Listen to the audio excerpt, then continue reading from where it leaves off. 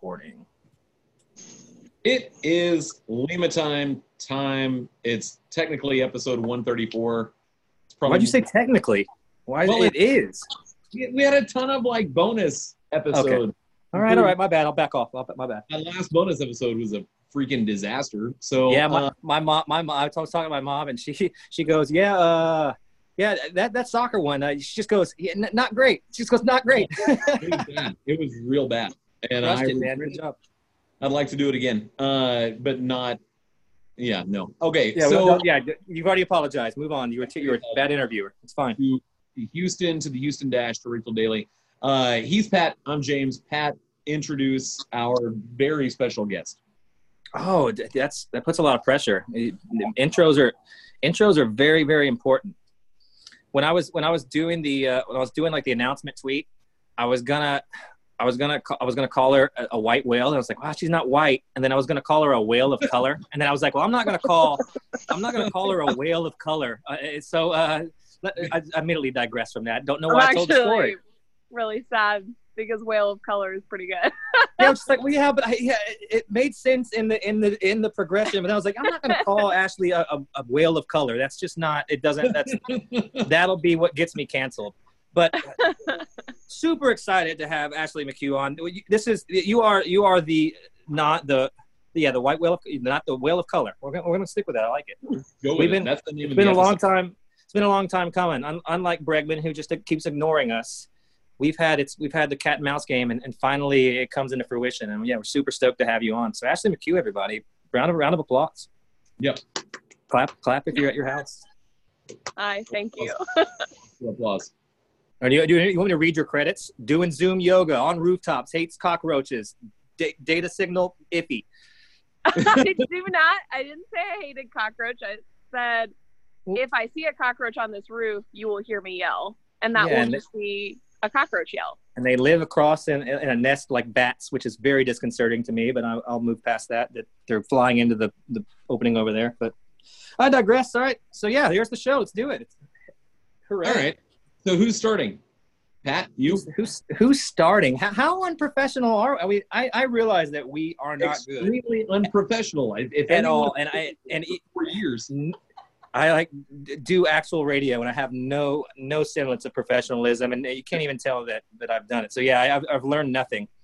I mean, I don't have like terrible. But yeah, let's start with that. Ashley, how are you amidst all this?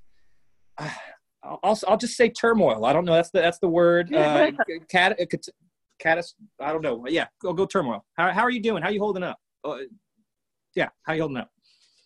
I mean, I feel like textbook 2020. I have days where I'm like, this is the best thing that's ever happened to me. Like, I have so much time to focus on like what really matters in life and whatever. And then the next day I'm just watching Kids Baking Championship.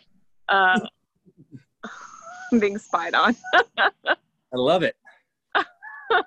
This is incredible. At me through the bedroom window. It's a creepy episode to start. And I really like it. People popping up in windows and hearing it's great. Yeah. Who's the Edwardian boy in your window? He has no respect for me. Like, do I do this to him when he's recording a podcast? You are the guest. Absolutely not. Yeah. You are the guest. We have no time for this. Like, what is he doing? Tell him to beat it. Truth be told, tell him to beat it. He needs to pull my move when he's on ESPN, which is don't get in the frame. That's yeah. What was I gonna say? The other lows, the roller coaster lows. It's like, when I spend the entire day on the couch watching Kids Baking Championship, because truly, I'm like, there is no point in doing anything. Like, the world is falling apart. We'll all probably be dead tomorrow. If I clean up my house, it doesn't matter. If I eat, who cares? And then I had like last Monday, I guess over a week ago, was my last like big, just couldn't see the point in doing anything day. And then the next morning I just woke up like without an alarm at 7:30 in the morning. I was like, I need to transplant my pumpkins. Like, I didn't really like where I had planted them, and I was up at 8 a.m. digging up pumpkins and putting them someplace else. And I was like, I don't know why this feels worth doing today, and didn't yesterday, but I'm just going to ride that wave. That sounds like a blessing. So that is good. That is good that you do have some optimism peppered in, and you have some focus and some clarity, it seems. And I felt like I did too at first. And I'm not like a big nihilist and a pessimist at all, but this is really wearing on me, and I'm turning into Matthew McConaughey's character in True Detective. I'm Carcosa is my religion. I'm making beer can animals. I'm not shaving. I live in a storage unit. Like nothing matters. Just going to hell. That's what's happening. Nothing matters. I'm a nihilist now. I'm an absolute nihilist. So that's good that you have some focus. I was focusing on my art and doing all sorts of stuff in the beginning, and now I'm like, will I make it to tomorrow? Do I want to? Doesn't matter. And, so I was just thinking about this the other day. Like like the first 2 months of quarantine, I used to go to therapy once a month, just like on the schedule, standing appointment. And the first 2 months, I felt like it was going to be over soon. And I had never done a Zoom meeting with my therapist. And I was like, I don't want to do that. I just want to see her in person. It's weird. So I just didn't do it. And we probably got to like 2.5, maybe almost 3 months without an appointment. And finally I was like, I don't think this is ending. Like, I think I'm probably going to have to do Zoom therapy if I'm ever going to go to therapy again. So I restarted those. And because I took like 3 months off, now I've been doing like an appointment every Friday. Hell yeah, turn up. I'm back up to once a week. weekends for my party people. I love it. Why wouldn't you? That's as healthy as you could be. Right. So you don't like the idea of a Zoom therapist? That's my absolute dream, is that hopefully coming out of this, doctor's appointments, therapy, stuff like that, where I don't have to put any more effort other than my presence into it. That's beautiful. I don't want to go to stupid meetings, work, anything. Nothing that is unnecessary needs to be eliminated. I like going in person, but I mean, it's just not going to happen right now. But yeah, I was talking to her, and this past couple weeks, I started thinking about like when bad stuff has happened in countries that are older than ours. So you're like the French Revolution, World War II, like shit goes down. And I stopped. It was actually like a good ego moment for me. Like I stopped picturing myself in the middle of that conflict. I was like, why am I just assuming that during the French Revolution, I was going to be like at Versailles? Like, right. I'm not that important. So I was talking to her about it, and I was like, what if I'm just like a person who grows lavender in some tiny town in the middle of France? Like, what does that person's life look like? And once I started thinking about that, I was like, yeah, I mean, everything might blow up around me, but I also don't have to go to like the middle of the explosion. Like I can just kind of do my thing. That's a super super good way to look at it, because you see like the old footage, and it'll be, war-torn World War II Germany, and there's just hell breaking loose, and there'll just be like a guy walking with an umbrella, just going to get some bread, just like living his life with turmoil all around. I think that there's one thing about the human race is that, I mean, people are resilient. And if you're not having to be in the middle of something, or not, misfortunate enough to be, in the middle of something like that, you just go about your life. I mean, it might suck and not feel like anything else, but yeah, I don't know. That's a good way to look at it, because I feel like it's all coming down crashing. It could be that the like going to get bread was like, he woke up like one morning, was like, I got to do something. Yeah. And the one thing was like, I'm going to go get a loaf of bread, like from the patisserie. And then he did it and just went home and cried like for the rest of or he was shot immediately for not having his papers or something. So, I mean, he could have been murdered almost instantly. So that you have to keep that in perspective. But he was out doing his thing. And I saw that a lot in World War II, at least, just the way Europe was. People just like buildings just completely blown up, just walking around, sitting there at the in the piazza or whatever. I don't know. Is that a thing? A piazza? It's really interesting, because it's like I have enough free time for like everything I've ever read or watched to come like crashing back all into one. So like earlier this year, I was reading Flaubert because I had decided I needed to do that, which is all just this like, he's a French writer from kind of that period of time, the French Revolution. I'm reading like like Emerson. I read Emerson so long ago, like his essay on history, which is basically about saying like we as humans will literally always look at history and put ourselves in like in the hero's position. Like we just assume that we are, and we forget that there are just so many other people that exist that are like not the central figure. And we're not the star. We always think we are. Yeah, I just was like, I don't actually feel that important to this moment. Is that a good thing? Can that be a good thing to the way it's no, it's a great thing. All the focus off you. It's like, if I don't matter, then I can kind of sink into the background and there's no pressure on me. It is what it is. I don't matter. There's nothing. It doesn't sound healthy when I'm saying it, but it probably could be. Good. And also, fun fact, Ralph, he actually went by Waldo Emerson. Did you know that? I did not know. Where's Waldo Emerson? Yeah, he went by Waldo. Hey, Waldo, what's up? You writing today? He's like, yeah, I am.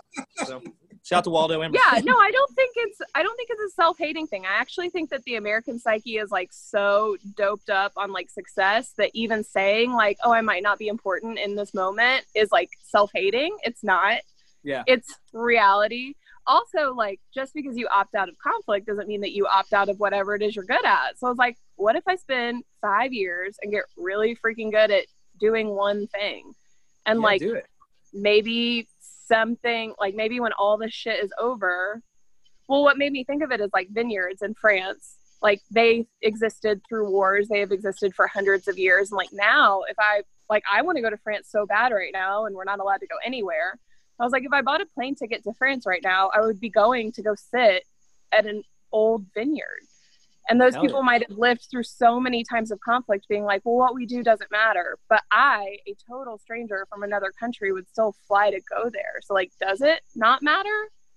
Like it obviously matters to me. So that's cool. There's so many, that's fascinating to think about that kind of lifestyle, vineyards or farmers or stuff to where basically anything could happen and it may affect the world around it, but their direct life day to day does not change, one single bit. Some stuff is the variable and some stuff is the constant. And I looked at this moment in history and I was like, I think I'm really good being the constant. I like that. I heard everybody wants to rule the world on the radio the other day. And I was like, everybody does not want. I do not want. I do not. I was like, I do not. So yeah, everybody speaks. You're not speaking for me, sir. So everybody does not want to rule the world or rule anything at all. So please, keep your opinions to yourself, please. So we went. My wife and I went to like a super progressive, for a conservative church when we lived in Nashville, and there was a wait, run that back real quick. I got it. I'm close enough to Nashville. I did too. I was just being an asshole. You don't have to say it again. Progressive church for a conservative denomination, and right. So your pastor there is now a real estate agent, and he plays a mean acoustic guitar. He is though, isn't he? I'll text him later. That's so good.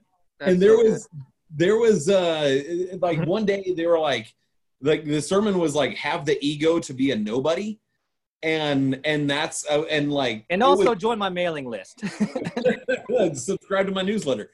It was like a really weird, like it was like 1 o'clock in the afternoon and I like the church had been over for like 2 hours and it was just still like sitting there and then like and I was hungry as hell. And yeah, Kami, you might have heard that. She was like, and they're like, we're closed. Church is over. You do have to leave. This is not the movies. It's not open. Like, we do close. You have to go, sir. Just like rocking back and forth in the pew like a psychopath. And damn, that realtor really, really hit home.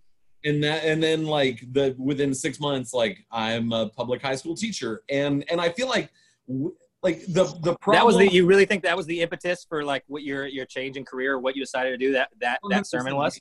Yes, that's great. 100%. That's awesome.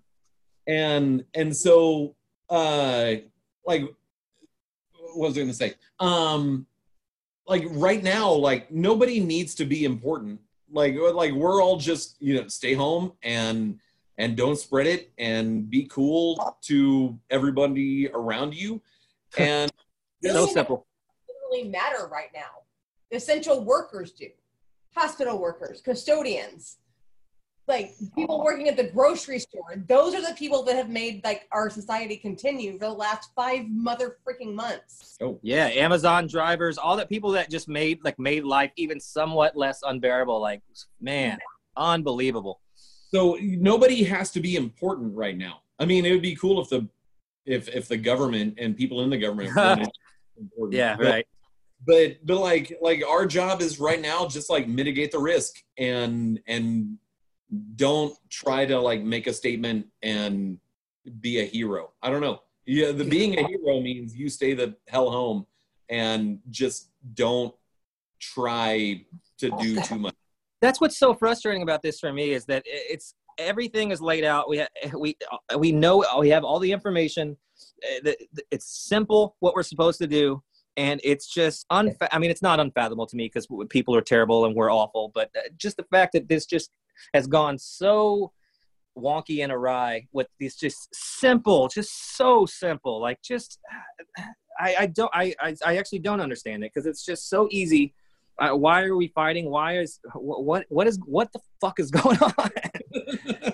Just stay home. Try not to get people sick. Social distance. Wear a mask and go about your fucking business. I mean, it's bad though because the people who think that that's right, and the people who disagree think that they're right. Like nobody's doing it because they're trying to be like intentionally stupid. They think they're trying to be intentionally smart. And I think what sucks is when you get deep enough into a bad situation, especially a politically bad situation, you're like, I really knew my side until I didn't know my side anymore. Like I don't know. 100%. Everyone is so stuck in like whatever their side is that like I don't even know what's going on anymore. That's the correct take. We're cool like cutting like logical corners to just like fit everything in like the square peg into the round hole. And I'm a big fan of square pegs. Yeah, they're only square peg.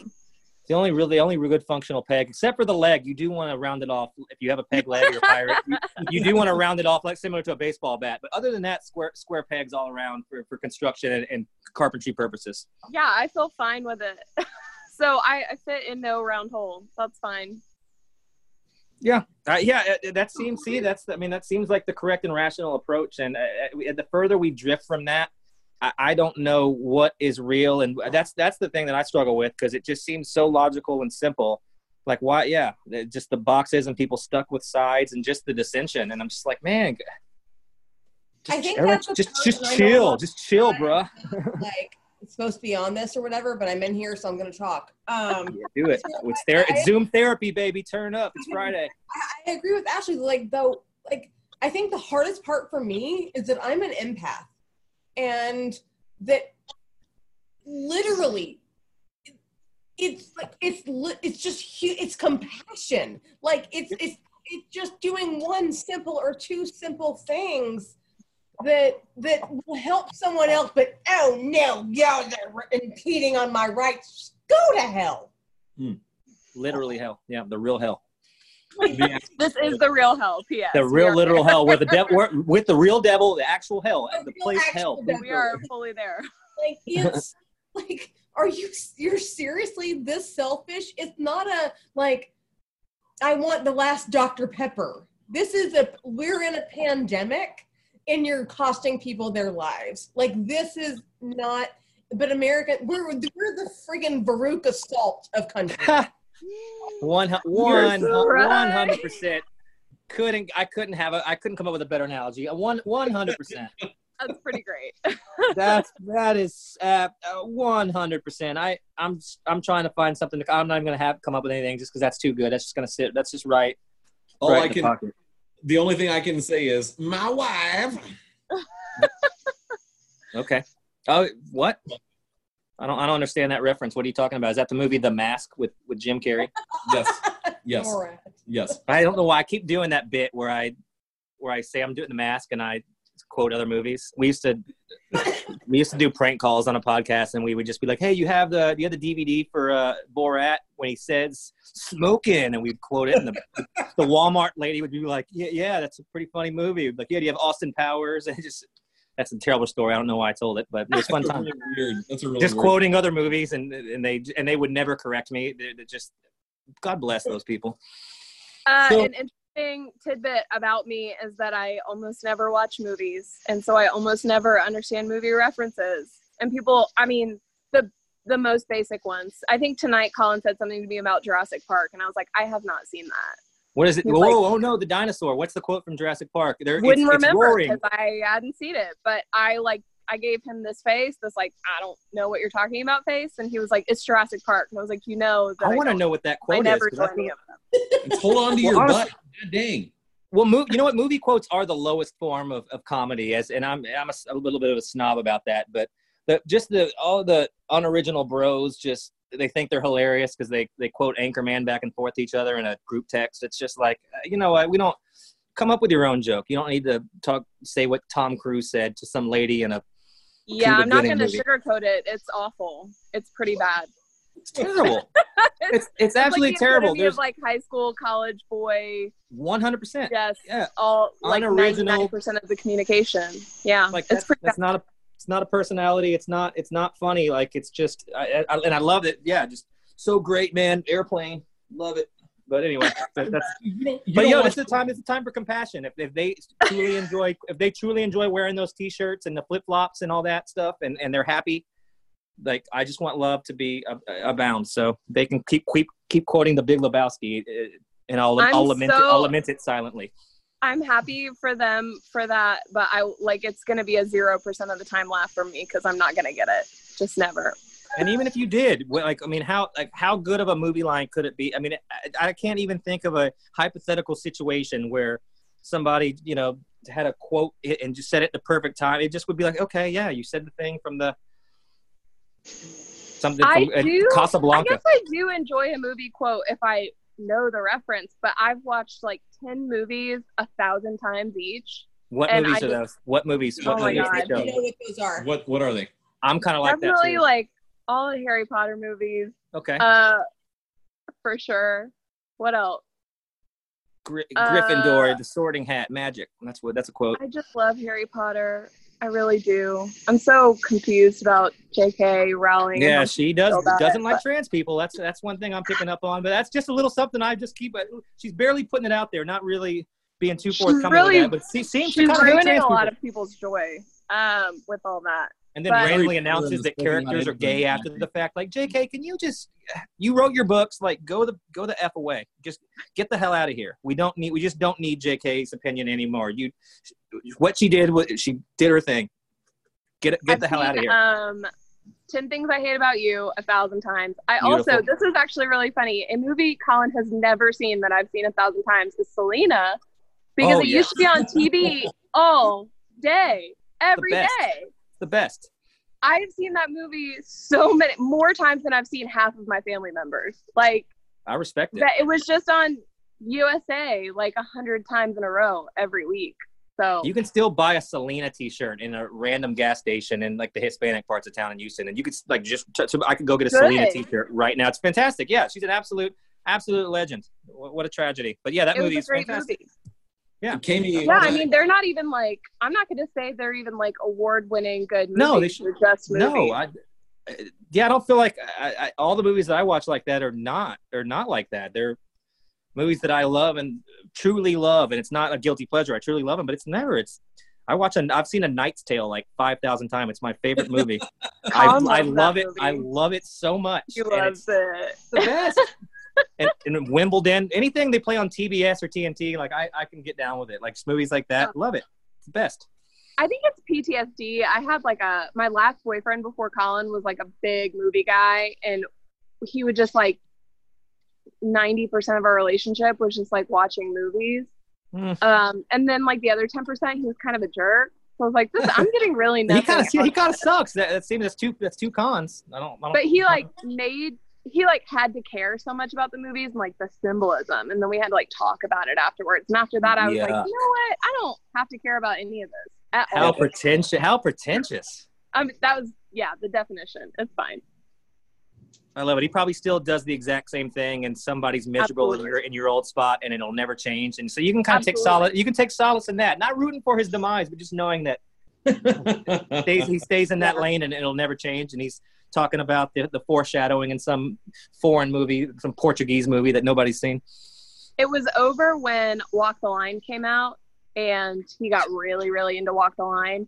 And he was talking to me about how, like, our future was that we were just going to live in, like, a trailer in the woods in Tennessee and just have, like, a bunch of dogs. And cool, I was man. Like, I don't think you know me at all. Like, I would never, ever, ever do that. So. I love that that's what got romanticized. Like, yeah, or I'm gonna go to Folsom Prison. I'm gonna wear black all the time. It's gonna be great. But it had to be like anti. It had to be like he couldn't watch a movie about somebody being successul and be like, I have a dream. It had to be like, no. Yeah, he probably loves Joker on purpose. Yeah, he loves Joker. He's an anti-hero guy. Big anti-hero. Because that's the cool take. That's the cool vantage point to have. No, I relate to this terrible character that nobody has ever liked. This is the guy I relate to. Yeah. Shout out to that guy. None of this is about baseball. Is it supposed to be? Oh, you know what? Is baseball necessary? Let's go start there. Is baseball necessary right now? Is it necessary? I mean, I would be lying if when it first came back on, like we watched first games, exhibition games or whatever, and I was like, I completely understand why people want this. Like, sure. I'm sitting at on my couch. It's like, it feels like some sort of weird, horrible parallel universe thing got resolved. Like, we're in this year without all of these things, and like one of them came back online, and you're like, oh shit, like I feel normal for a second. Right. I get that. And I think that, like, MLB wants it to happen for reasons, and, like, players want it to happen for reasons. So, like, everybody wants it to happen. And I think if everybody likes something, then, yeah, go for it. I don't know if it's going to end up – I truly don't know if in hindsight people are going to look back and be like, that was the best idea, or, like, that was a terrible idea. I wish I had that kind of, like, foresight to know. Yeah.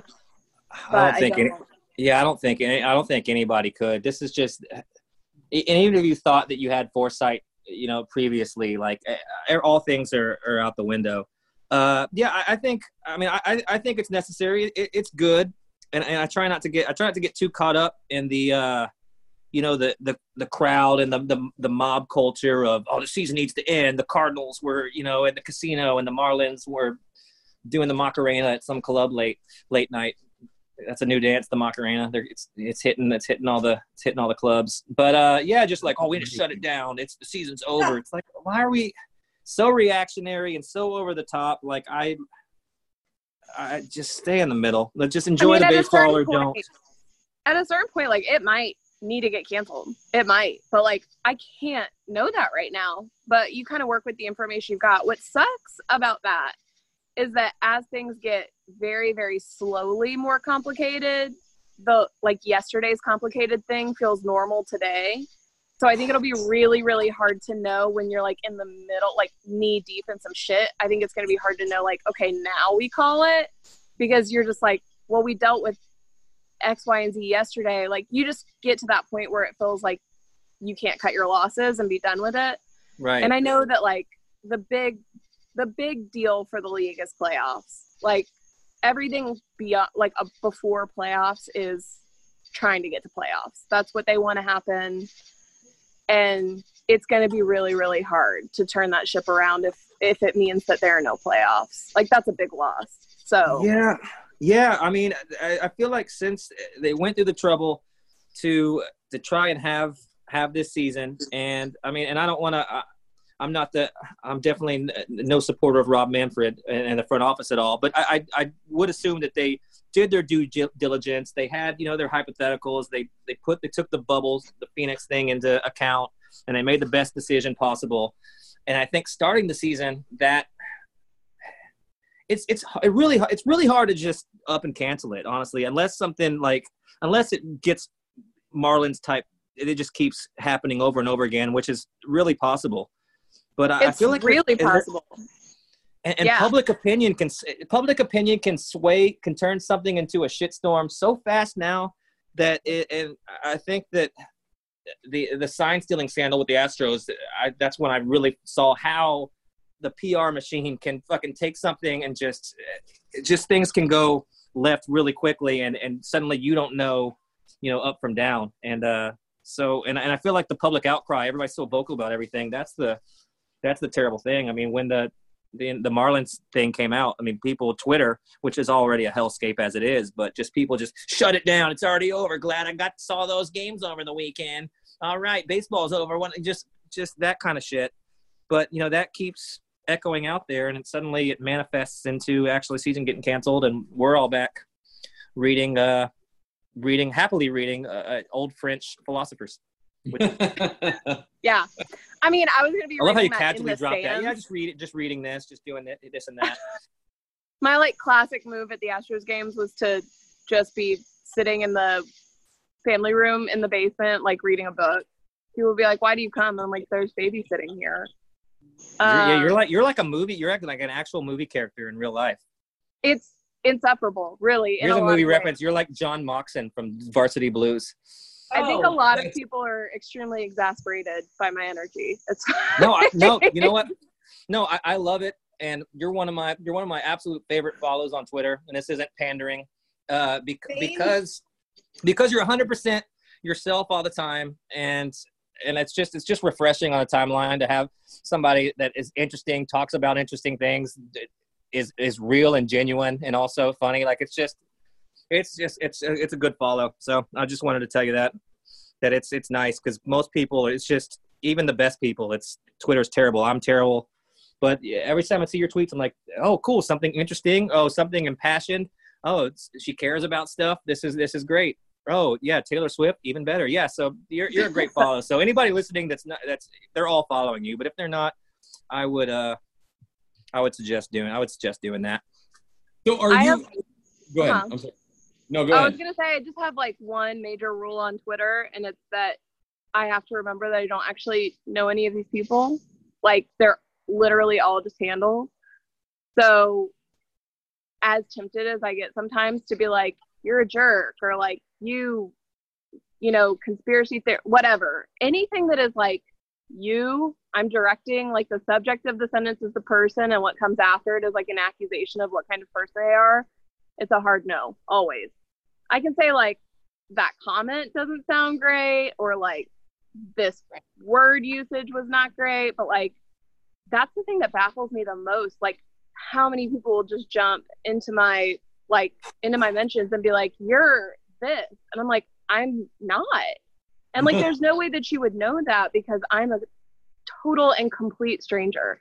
But yeah. You kind of get what you give. So I make sure I literally never call anybody anything on Twitter. That is absolutely the way to do it, because it's super difficult, because like you said, that is an experience that I would say just about anybody tweeting that has any semblance of an opinion, or just a thought, an original thought of any kind. Yeah, people come in. I have people that will rewrite my joke that I just wrote, for just correcting, coming in, talking about they know me, they know what my thoughts or my my slant is. It's so divisive and terrible and toxic, and I honestly don't know why I'm on it. Truth be told, I guess I like writing jokes and throwing it out there, but yeah, it's not a healthy place to spend time. It's an absolute hellscape. Some great people on there. Good stuff came from it. I got some good work in 2014 from it, so it's good for my writing career. But 2020 comes around, and I'm getting yelled at by the young Republicans about, you know what I mean? Who knows? I got a cartoon dog talking about something. It's okay, whatever. How many times have you realized that you were about to respond to somebody and be like, you worthless piece of crap? And you don't, but I have. 3 tweets later, you're like, that is a 12-year-old child. Yeah. I did not realize that until just now, that you are 12. I'm really glad that I did not just berate a child on Twitter. But that's on me. That's my responsibility to not be 100%. berating people because they might be children. So I've been mid-response, trying to be how am I going to articulate this? How am I going to come back? And I just be like, what am I doing? I'm about to argue with a New York Yankees logo, a cartoon guy that says Bronx guy 69. just mulling over how I'm gonna rip this guy a new one because he said some off color remark for no reason on my tweet. So it's just, it's not worth it. I'm really making a concerted effort to not add anything to the noise that's already out there. But it's really hard because there's a bunch of fucking morons out there, and some people really need to learn tact and lessons in life. But I guess Twitter isn't the place for that. Nope. And it goes back to not having any self-awareness, like, at all. And yes, I'm here. No, I don't need to be in the shot. Okay. The ghost of Kami returns. It's a terrible angle. Pat, stop it. Okay. God is a woman. We have the very worst lighting in the history of Zoom. We're working on it. No, it's a nice ambient. It's a nice ambient yellow. I love it. It's not ambient. It's not. It's very terrible. alarming. It's the sun. It's heaven. It's God. So, actually, you're like, every single tweet that I see, I'm like, oh my God, yes. And I'm not stalking you, I swear. But I'm definitely stalking. Everything, I mean, I kind of am, sorry. But also, I appreciate how real you are. And if you want to know, your aura is like very blue. Woo! Thank you. Hey, what's mine? I do want to know that. What's my aura? It changes. Yeah, that's so true. I'm like a shape. That's very true. Is it a dark red right now? No, not now. It's actually kind of blue right now. Because I'm in a good mood. When you're real mad, it's red. It's been black before. That's when I don't speak to you. Hell yeah, I'm like Jimi Hendrix in Bold as Love. That's pretty badass. That's a very good reference. I'm very proud of that. Aura switches between like your actual aura is yellow, but your project, not you, Ashley. Cool. Your projected one is blue, and they're both very good. Like, and I don't actually know. All my friends have gone to the oh gosh, I swear I know that this girl's account, and I am currently forgetting it, but Radiant Human. She does like the Polaroids of people's auras, and all my friends have gone, and I've never gone. But I'm here for all aura readings. What? I broke an aura machine. She went to an aura machine, oral photographer in Nashville. Yeah. And it's the machine. No, it's incredible. Yeah, it's really fascinating. She sets something up, and then she takes a Polaroid of you and your aura. And it shows it, yes. And I happened to be pregnant with my daughter at the time. And you already knew it. And you already knew what her name was and everything. Rude. You did, though. You did. But yes, she was like, this is real weird. And I was like, I'm really sorry. I didn't mean to. I've also, you can ask James. I make street lamps go out, and we need more of this on the podcast. Sorry, go ahead. I just had to say that. This is more mysticism, more of this. Whatever this is, I'm into this. Astros fans are going to be so pissed when they actually. No, this is what I mean. I would like to actually start a cult. Yeah, we'll do some incantations to start each podcast. Yeah, I would love to get super weird with it. Y'all probably should ask me some actual baseball questions for your listenership. For our sake, for our reputation's sake. Nothing Yeah, matters. it's like the last thing I want to do. You're on here. That's all that's going to matter. Yeah. Literally. We've hit classic French literature and aura reading. Yes. So nothing for the people. All right, let's go. Let's start light. Let's talk about the origins of your beautiful love story with Colin. Did he throw a paper airplane with a spin rate that fell on you with high spin rate and fell in your lap? Yes. Oh my gosh. Because all young ladies are looking for big spin rate energy, Oh my gosh. So I feel like we talked a lot about kind of the beginning of our relationship on the episode of his podcast that we did together, and great podcast. That was one of those that he got done. We got done talking, and it was 3 hours of content, and we were like, "That's worth it, though." Oops. No, it's necessary. Sometimes it's necessary. It's just when it's contrite and it's not natural. But it's fine if it goes that long. It goes that long. I will give y'all the intensely shortened Cliff's Notes, but I went to a public high school from kindergarten to 11th grade, just a pretty normal public high school experience, very diverse. You're from Atlanta? Are you from Atlanta? Is that right? From Atlanta. Yeah. So I went ATL, to a school on the east suburbs of Atlanta called Shiloh, elementary, middle, and high school. And my senior year of high school, I had like, I don't really know. I was like 16. I barely remember it, but I just came home from my last day of junior year and I was like, I cannot go back to school. I will not be doing that. And I told my mom I just really wanted to go to private school for a year. So she was very confused by that. She's an immigrant. She was like, nobody is paying for that. I was like, that's fine. I'll pay for it. So I went to Chili's my senior year of high school.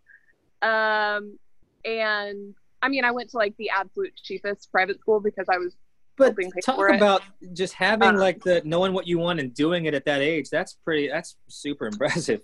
I don't really, it was interesting because it was a not normal behavior thing, but I just did it anyway. So anyway, I went to this private school my senior year of high school, and Colin was like the most beloved human being at that school. He was like homecoming king, baseball player, led the worship band. It was a Christian school. Yes.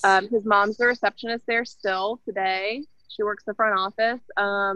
Just like golden child of the school. Freddie Prinze and She's All That. It is very She's All That. Movie references, baby. I live by them and I die by them.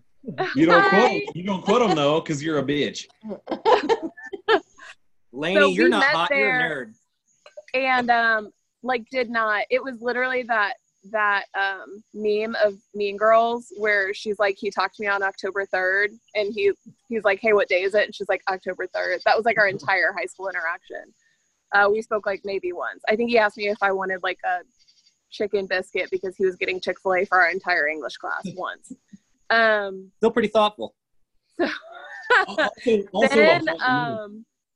After that in college, we started talking on Instant Messenger, like good old AIM. Yes. I was at Georgia my freshman year and had no friends and spent my entire days like either in my classes or back in my room watching like the visualizer in the background of iTunes. You know, you can turn it to the like swirly screen. Yeah, you want to just like see if it lines up perfectly in the corner, and it never does. Seriously, just listen to music and watch the visualizer and like crush Diet Cokes, and that was like. I love Athens, Georgia. Just side note, that's one of my. I really do. I dated a girl that went there, and I don't know. I loved it. Even going back as an adult, just like I don't know, it's a super cool town. Just shout to Athens, shout to Georgia.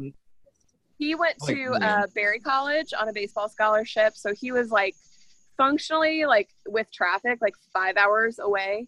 And I guess he was just like kind of bored and would talk to me on his Instant Messenger. And I was just really mean to him because he was like the most popular guy at the school I went to for a year. So I was like, I am not going to take you seriously. Like, I really thought he was full of shit. And then the more we talked, I was like, oh, he's like a genuinely not full of shit, nice person. How long did that take? Not long at all. Once you just kind of got out of your own head. Our whole freshman year, like, very casually spoke. Then sophomore year, you know, he was dating somebody freshman year. I was dating somebody freshman year. Sophomore year, he sent me, like, a Facebook message that was like, hey, how was your summer? And I was like, fine. I don't know. It was weird. We just kind of talked until he asked me for my number. And so we talked on the phone a couple times. He was like, do you want to go on a date? And I was like, are you fucking with me? Like, no? Yes? I don't know. That's super organic and beautiful. I love it. I was so brave as long as I was like, screw this guy, who cares? And then as soon as I like had something to lose, he was like, hey, do you want to go out? I was like, oh, I'm horrified. Right, yeah. I'm very scared. As soon as the facade comes down, the walls come down, yeah, it's fair game. Yeah. So we went on our first date sophomore year, so like fall 2006. Went to dinner. I like got a salad. I took one bite. I was like, hey, I'm going to throw up in my salad. He was like, chill. Did he actually calm you? Because that's always a super bonus when you have anxiety or panic, and the other person just like can bring you down to that level. That's for me. That's gold. You can. It's amazing. That's good quality. So at the end of that date, we like sat in my mom's driveway. He was like dropping me off, and he was going to a college like far away, and he was like, okay, well, I guess we'll just like keep in touch. I was like, do you like want to date or do you not want to date? Because I'm not Laid it all on the interested in line. going. I just like didn't care. I was Right. like, I'm not interested in not knowing what's going on. And he was like, okay, let's date. So healthy. we like went home that night and like put it on Facebook that we were in a relationship after one date. It's like the simplicity of 2006. You're like, hey, I have a love it. boyfriend. I'm having so much nostalgia just hearing the story, truth be told. It's a pretty good nostalgic story. Yeah. Put it on Facebook. That was the night before Facebook changed from just everybody individually having their profile to there being like a generalized Facebook wall. Like there had not been a wall before that. Yeah, I remember. We announced our relationship the night that they transferred the platform to like a wall platform. Yeah, So hoping it would just like get lost on the wayside. Nice. I see what y'all are doing. No, the very first thing that showed up on everybody's wall the next morning was like Colin McHugh and Ashley Abuzzi are in a relationship. Oh, it ended up being like an announcement to literally everybody. Absolutely. Okay. And he got like 20 messages that were like, is this a joke? And I got none. Why would it be a joke? God. Because See? but The everyone Harkins asked of me if it was a joke, and no one asked me if it was a joke. They were like, "Oh No. God, how sad for her." They're like, good for you. She's like, oh, okay. Is this a joke? Interesting story. So I'll leave it there. Everything after that was, complicated. We've been together for 14 years. It's been a disaster. Yeah, it should be. Also, we just keep doing it. So That's wonderful. That's the best. Yeah, I think there's something to be said for the developing a relationship through instant messenger and only talking and only have your personality and your wits to go on and your cool away messages. That's a good way. Talking like that's the best way. I've had some of my best relationships have developed that way because there's no faking it on that. And also, I think that door slamming sound should be brought back. Oh my God. Yes. Yeah. The second the annoying person signs on that you don't want to talk to, it's like, I'm offline. That's such a male perspective. Oh my gosh. I'm not talking about a female. Like just there's guys and people that I know they're gonna message me. I'm like, I gotta get off. So that guy. No, it's like a 17-year-old me heard the like door closing sound, and that's when I was like, my crush is logged off. We're not gonna talk today. Hey, I felt the same thing. It's like, oh yeah, it's the worst because that's like the one. It's like the one chance you get before you have phone numbers exchanged that you get to talk. So I don't think anybody's surprised. Like the amount of work that I do on like Twitter or whatever, like no one is surprised that I spent my whole life on AOL Instant Messenger. That is not surprising. Twitter. I spend my whole life now on Twitter. That was Twitter. You wrote your best jokes on the away message. Like that was absolutely on Yahoo and then also in AIM as well. Yeah, that was Twitter for me at least. Yeah, it translates. Yeah, just just doing jokes in little group threads. It was pretty much the exact same thing. Sans the toxicity and whatever else is going on with Twitter. That's super cool. A love story for the ages. Maybe we shall make this into a very quotable movie and we'll sell it. We'll sell it. It'll be good. It probably would sell. I feel like that's still not a baseball question. Okay, so analytics. Let's get into the numbers. What if we just went a hard pivot into just the worst? Yeah, you know what, James, you got a baseball question? I try to make it through every podcast, still keeping my love for the game. That's what I'm trying. That's what I try to do. You want to rank your baseball cities and fan bases, and alienate a team that Colin played for in the city you lived in? From the ones that we've been on. That's what I mean. Yeah. Kind of hard to compare. Like, I think that we were with the Astros for the longest we were with anybody. And they were definitely the best years of Colin's career. So naturally the response that we got from the fan base was generally positive. Right. When we were at the Mets, for 5 years. That was his, like, he got drafted by the Mets, was in their minor league system, and then in the big leagues with them in 12 and 13 portions of both of those years.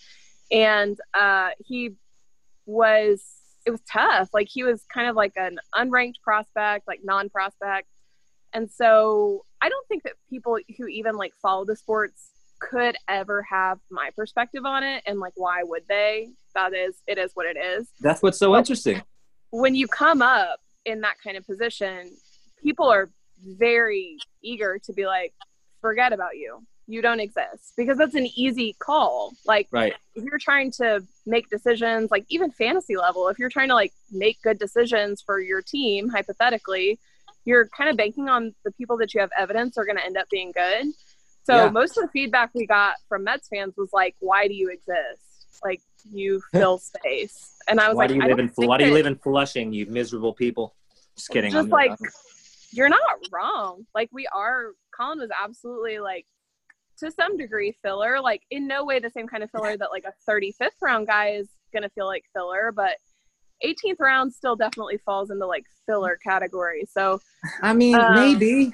Don't we have enough evidence, at least I understand that from an organizational perspective, where players are assets, and you know, some organizations more cold and dehumanizing than others, where it's like, okay, we know this person is this, that's that, we're going to pay attention to this. But from a fan base, I think there's enough evidence that says like draft status and prospect touting is in baseball especially, is just not, it's not a very, very bright way or a smart way to approach the game. So anybody for sure, but you know what I mean? Think about it this way.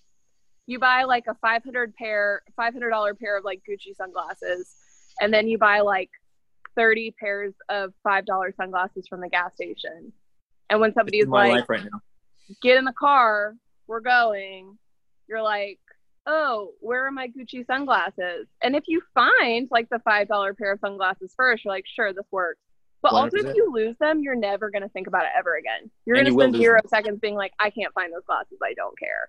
Yeah, you'll lose them. And that's kind of how baseball prospects are. You know, like the teams that put $1 million signing bonus on a guy, they're like, where's that guy? Like, we need to find that guy. We need to develop that guy. We need to talk about that guy. And if you kind of lose track of a guy you spent almost no money on, it's like, why would you care? Right. And then somebody's going to have to be really lovable. Like, you're going to have to really fall in love with that cheap pair of sunglasses. You're going to have like a good memory or like something in order to keep up with the cheap pair of sunglasses. So 100%. I've graduated. I used to be an expensive sunglasses person, and I lost and broke enough pairs to where I am perpetually gas station sunglasses till I die. I will lose a pair. I'll buy them 3 days in a row. I don't care. It's the only way. I'm finally free. And my team they've gelled. They've come together because we've all come together for one common goal. Now you have a lineup of 9 $5 pairs of sunglasses, and that is the 2014 Astros. There you go. 100%. Beautiful. Way to tie it in. I love it. That's you can please take my place, do this podcast, give me freedom. I'm now free from my genie shackles. I can now go about my business. I'm finally free from this. That's great. No, that's 100%. Yeah. And I think that's why there's so many strong ties emotionally with this fan base and this team, and that's what makes with the sign stealing stuff and not even that, just the reaction from everybody else. It makes it so much tougher because people do not understand how much people that root for the Astros love that team and have just ride and died with them for the most of this decade. So it's I don't know, it's tough. It's just tough. I mean, yeah, I remember when I found like on Twitter, whatever the like fan created web page was that kind of like tracked all of the trash can first great hit stuff. thing, Great whatever. Stuff, by the way, that guy did. Outrageous. Yeah. I 0% knew any of that.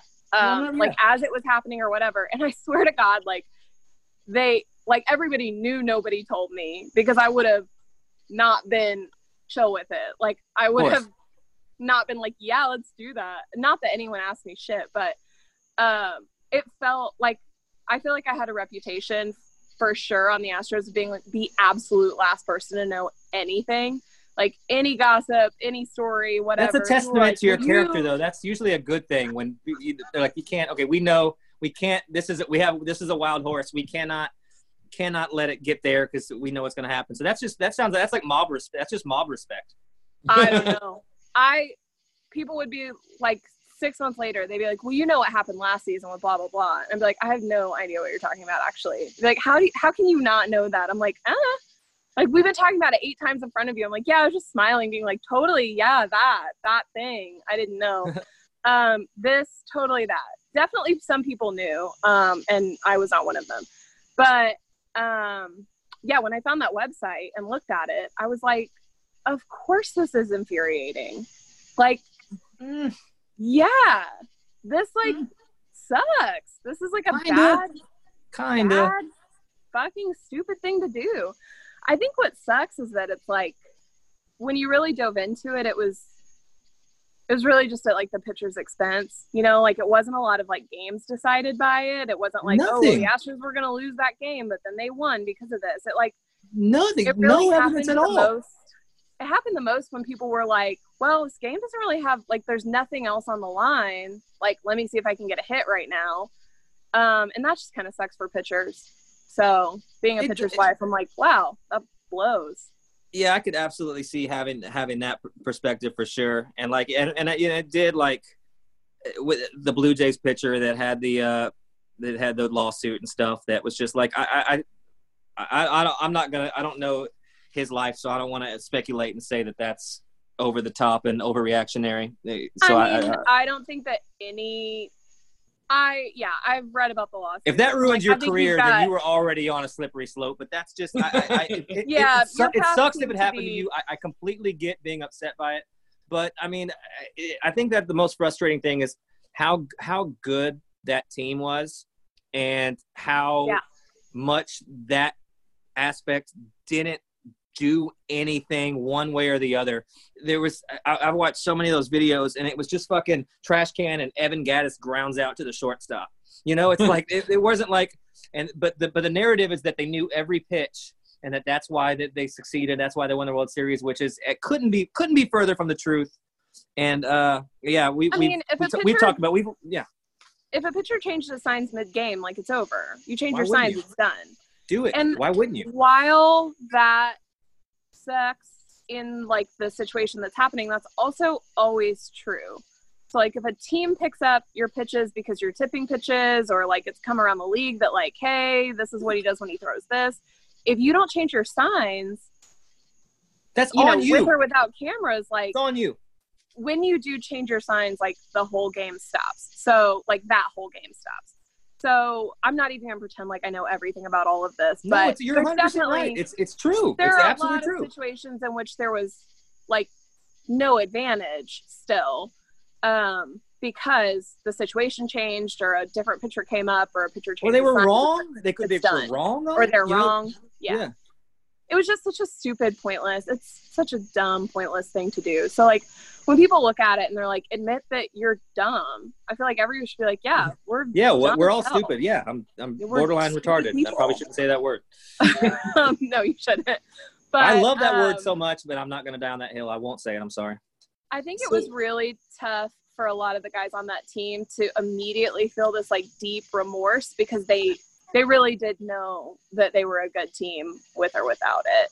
And when people team. were like, you wouldn't have won without that, I think everybody was just like, that's not true. Not true. Like, it's not even close to being true. And that's the thing that gets me like riled up. And we talked about this on the podcast before, where I'm learning that I don't have any mental capacity for that battle. Like you can't teach anybody. I can't educate the Twitter mob on how pretty much every team steals signs in some way, and that it's just that it's breaking the rules. It's wrong. I admit it, but it's kind of just one of those baseball things, and so many people just don't know that, and they read the headlines and they're yelling stuff. I don't understand how people are so mad and outwardly projecting and don't really understand any of it. I guess that's a microcosm for society. So actually that makes perfect sense.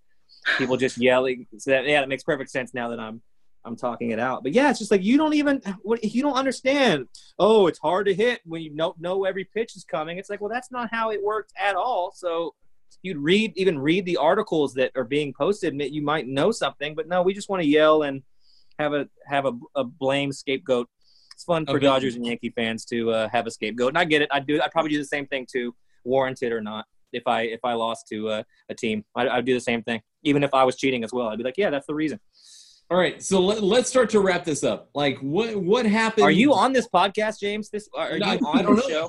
I've tried to talk. I'm tired of carrying this. I demand more money. I do demand more money to hold out. I just get shouted down. No, we love you. So what happened with y'all going to Boston? Like, what were the? You don't have to talk about this if you don't want to, but like, what happened with obviously, with all the departures from the Astros pitching staff, like what happened where they let like Colin go to Boston? Like, how did the negotiations go? Ooh, tough question. Out of left field. No pun intended. I mean, it was kind of what we expected, and I mean, I think it sounds doomsday, like when you're coming to the end of a season and you're like, man, I hope we get a job next year. And people are like, oh my God, don't say that. But like, you know when you need to hope if you get a job next year. And Colin started out the season really strong in the rotation, like right at the beginning. First 4 games, he was great, just flying. So good. But he was so completely in a different mindset. He was still coming out like he had been a 2018 reliever.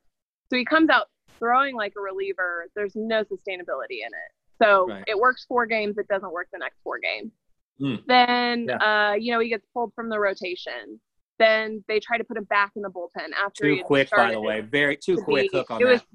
It was too quick. I mean, I'm not even going to work. Like, it was a bullshit move. Yeah, big time. If he had it's 4 good ones, 4 bad ones. You give him 4 more, you probably round back out to like exactly the same shit. I remember saying that exact every thing year before that.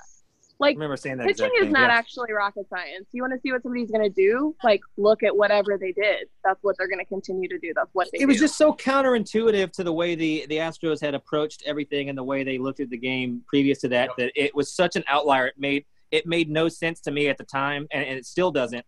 That it was like a shoot from the hip type thing, and I don't think it was thought through. And I don't understand it at all. It wasn't great, but that's the thing. Not great. Like, when you're the unranked non-prospect guy, you are the guy on the bubble, no matter what history says. Like, no matter if you've given a team a couple really solid years of pitching, like, you're not Justin Verlander, like, you're not Dallas Keuchel. I mean, Dallas has his own story, but like, it's just different. And so when it's like, well, let's make a move, people just make the most palatable move, and it's to say like, well, this guy who's iffy, we're just going to bump him. It was not good for Colin's career. I don't think it was. He came back straight into the bullpen, pitched a ton, got hurt, tried to come back, did not feel great, then ended the season hurt. It just looked bad, from like a picking up the risk standpoint. For other teams, it looked bad. So we just had no offers. Like, until spring training started, no offers from anybody. And then once spring training started, kind of everybody hit that week where they decided to start to think about kind of that role and that kind of player. So we had 3 offers. It was the Red Sox, the Cubs, and the Rays. And they were all good teams. All good teams. All contending teams. Yeah, they were really, really similar offers. There was not a lot to choose from. I mean, from a lifestyle perspective, I enjoyed a Florida spring training, us being in Atlanta, and then not Tampa. having to do an Arizona spring training. No Tampa. Ever.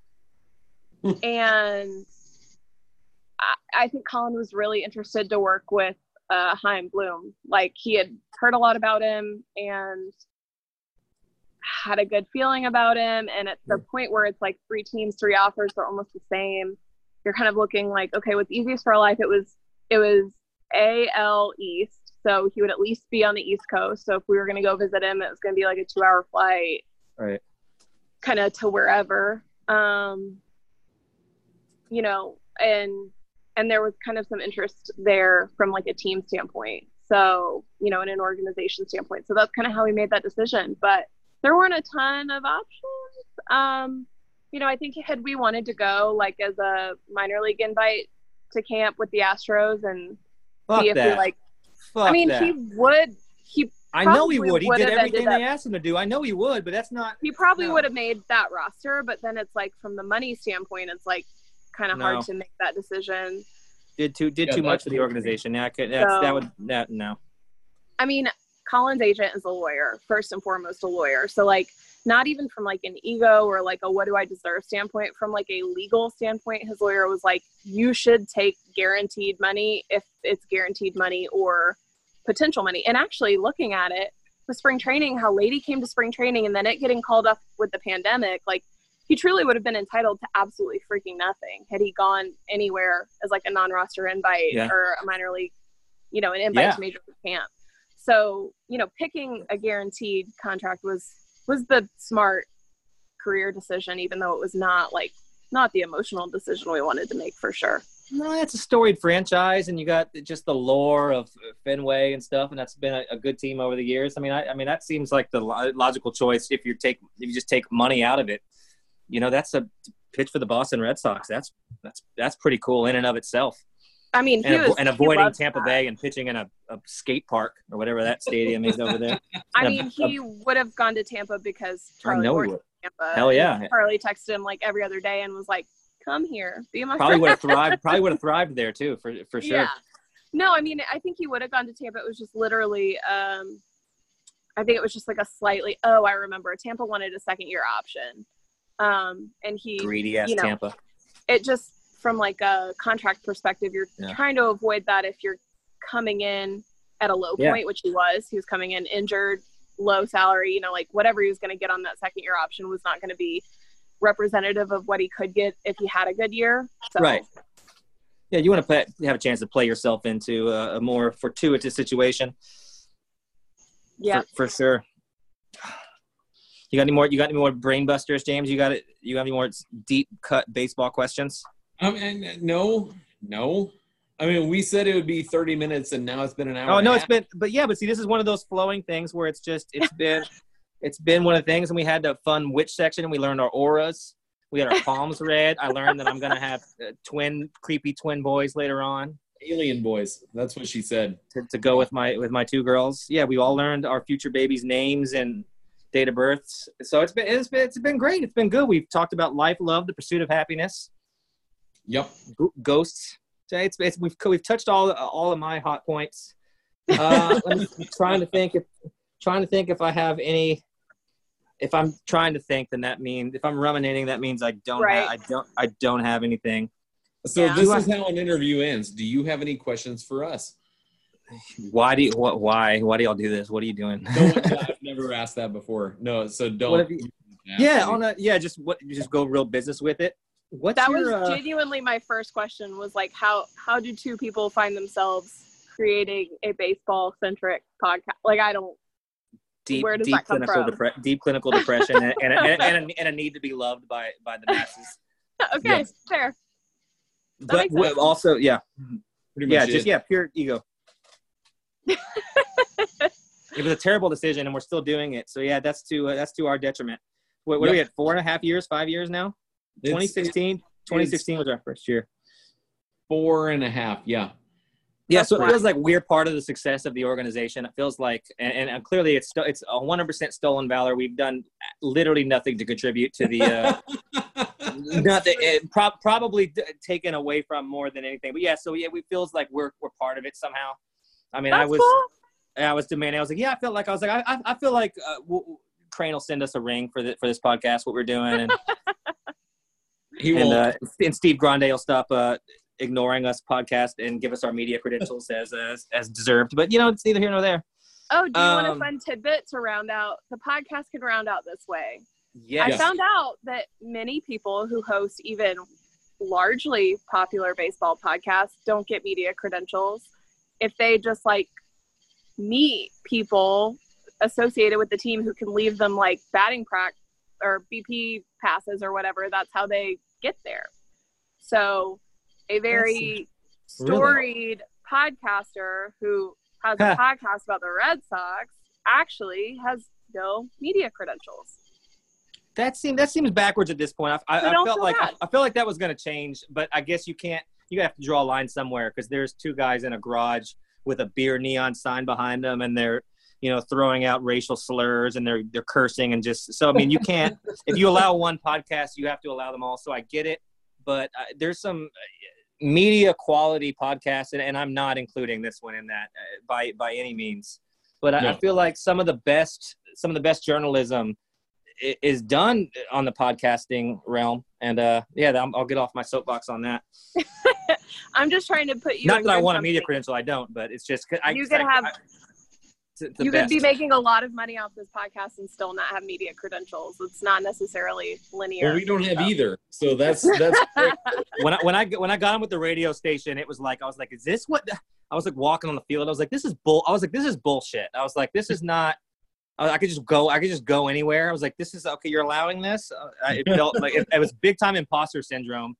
But it's, we definitely, it'd be tight to have those, but what are you going to do? It's a pandemic. Go hang out with some cardboard cutouts. I mean, it's not a horrible idea. That's basically what everybody in the stadium is doing. Do you think here's something to end it out. If your team does something bad, should they behead the cardboard cutouts and on live camera feed? Absolutely not. But behind the flag of like the team, just all Al Jazeera stuff. 10 out of 10. No. You just get like somebody's dog, and they're you get like 3 or 4 kills per. No, when you bring animals, no beheadings. Okay, I'll back off it. No beheadings. Okay, I get it. Sorry, trying to delete it. I'm on 2% battery. Y'all might just. All right, that's it. Ashley, thank you so much for doing this. It was a really good time. It was an absolute pleasure. You asked the perfect number of times. Yeah, so it was twice. I pretended it was more. But thank you so much for doing it. It's so great. People are going to love this episode. I love doing it. And, I'll see you on the internet. Maybe we can we'll gang up and fight some anonymous people, some strangers. Yeah. Okay. Cool. Also, I'm going to fangirl real quick and say that you're one of the most beautiful people that I've ever met or seen in real life. And I absolutely adore you on Twitter. And yay. I'm not stalking you. Everything you post. It's not stalking if I post it on the internet. That's willingly giving up the information. Also, you are just the most stunningly beautiful person that I've ever met on Zoom. Agreed. Wow. I agree. I share that sentiment. Thank you. I appreciate that. All right, Ashley. And who did hit on me, and that's fine. Your aura's looking kind of pink, Kami. It's looking pretty good. Looking pink. Looking good. That's just the lamp. Oh, that's yellow. That's yellowish. I can tell between hues and auras. I'm not an amateur. All right, let's get out of here. We're done. That's the show. Yeah, Thank you, everybody. Bye, guys. Shout out to the OVO Drake. We're out here. Goodbye.